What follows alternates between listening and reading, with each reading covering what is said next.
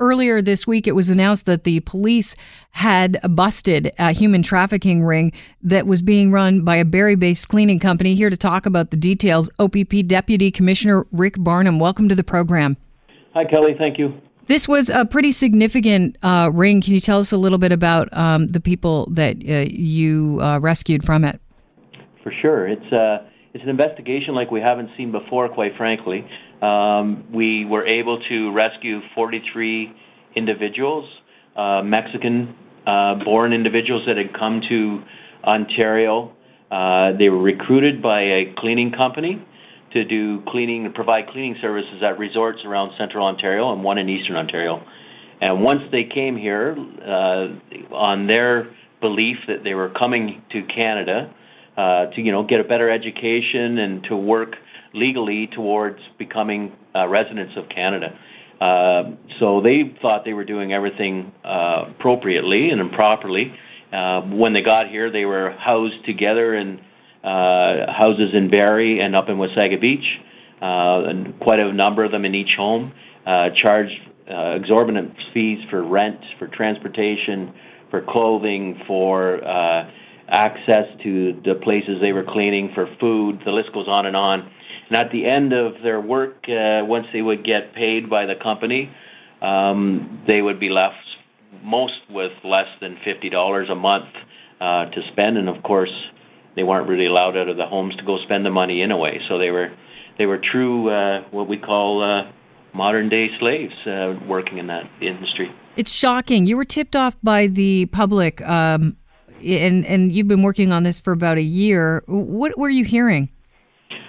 We were getting information from various sources that indicated that, people would see these individuals, buses picking them up in front of houses in the morning, and then they'd be gone for the day and then come back at night, drop people off, and they'd never be seen again. So it's not like, there were rowdy parties going on in the neighborhood or anything like that. They were just in and out of these homes and going to work. And so it's just things like that started to add up. And then one of our officers at Wasaga Beach Detachment did some outstanding work, basically at the front counter of the detachment, talking to a witness, and the investigation got legs from there. And did any of the resorts that they were cleaning suspect that anything was up? They had a contract with the cleaning company to provide cleaners, and the resorts were absolutely no issue here at all. They thought the cleaning was going fine, and we have no reason to believe otherwise, that they have anything. They were aware of anything different either, so it was fine. So there were 43 people in all that were involved and being held as modern-day slaves. Where are they now? So one of the resorts up in Collingwood has been able to house all of the individuals and provide legitimate employment for them. So the 43 individuals now are going through the proper process with Immigration Canada for proper evaluation and status, and then see what's going to happen there going forward with their future. It's been amazing that the people that have stepped up. I was just reading this morning, Collingwood, the community's responded so well with dropping off clothing and shoes and winter clothing, and even in our OPP detachments and Barrie City Police, members digging in and going above and beyond. So it's been quite interesting. I understand that the Barrie-based cleaning company, there are two people that are allegedly running this ring. Can you tell me a little bit more about them? Yep. So there is two people that we have as suspects here. We have not laid criminal charges yet. The investigation is relatively complicated for human trafficking. So there's basically four parts of that. You have to prove recruitment, transportation, harboring, and then the exploitation piece. So we feel very confident we can do that in this case, but we want to go even further. We want to know every dollar that they made off the backs of these individuals. We want to find out where it went, how it was being used, because quite frankly, we really want to take them out.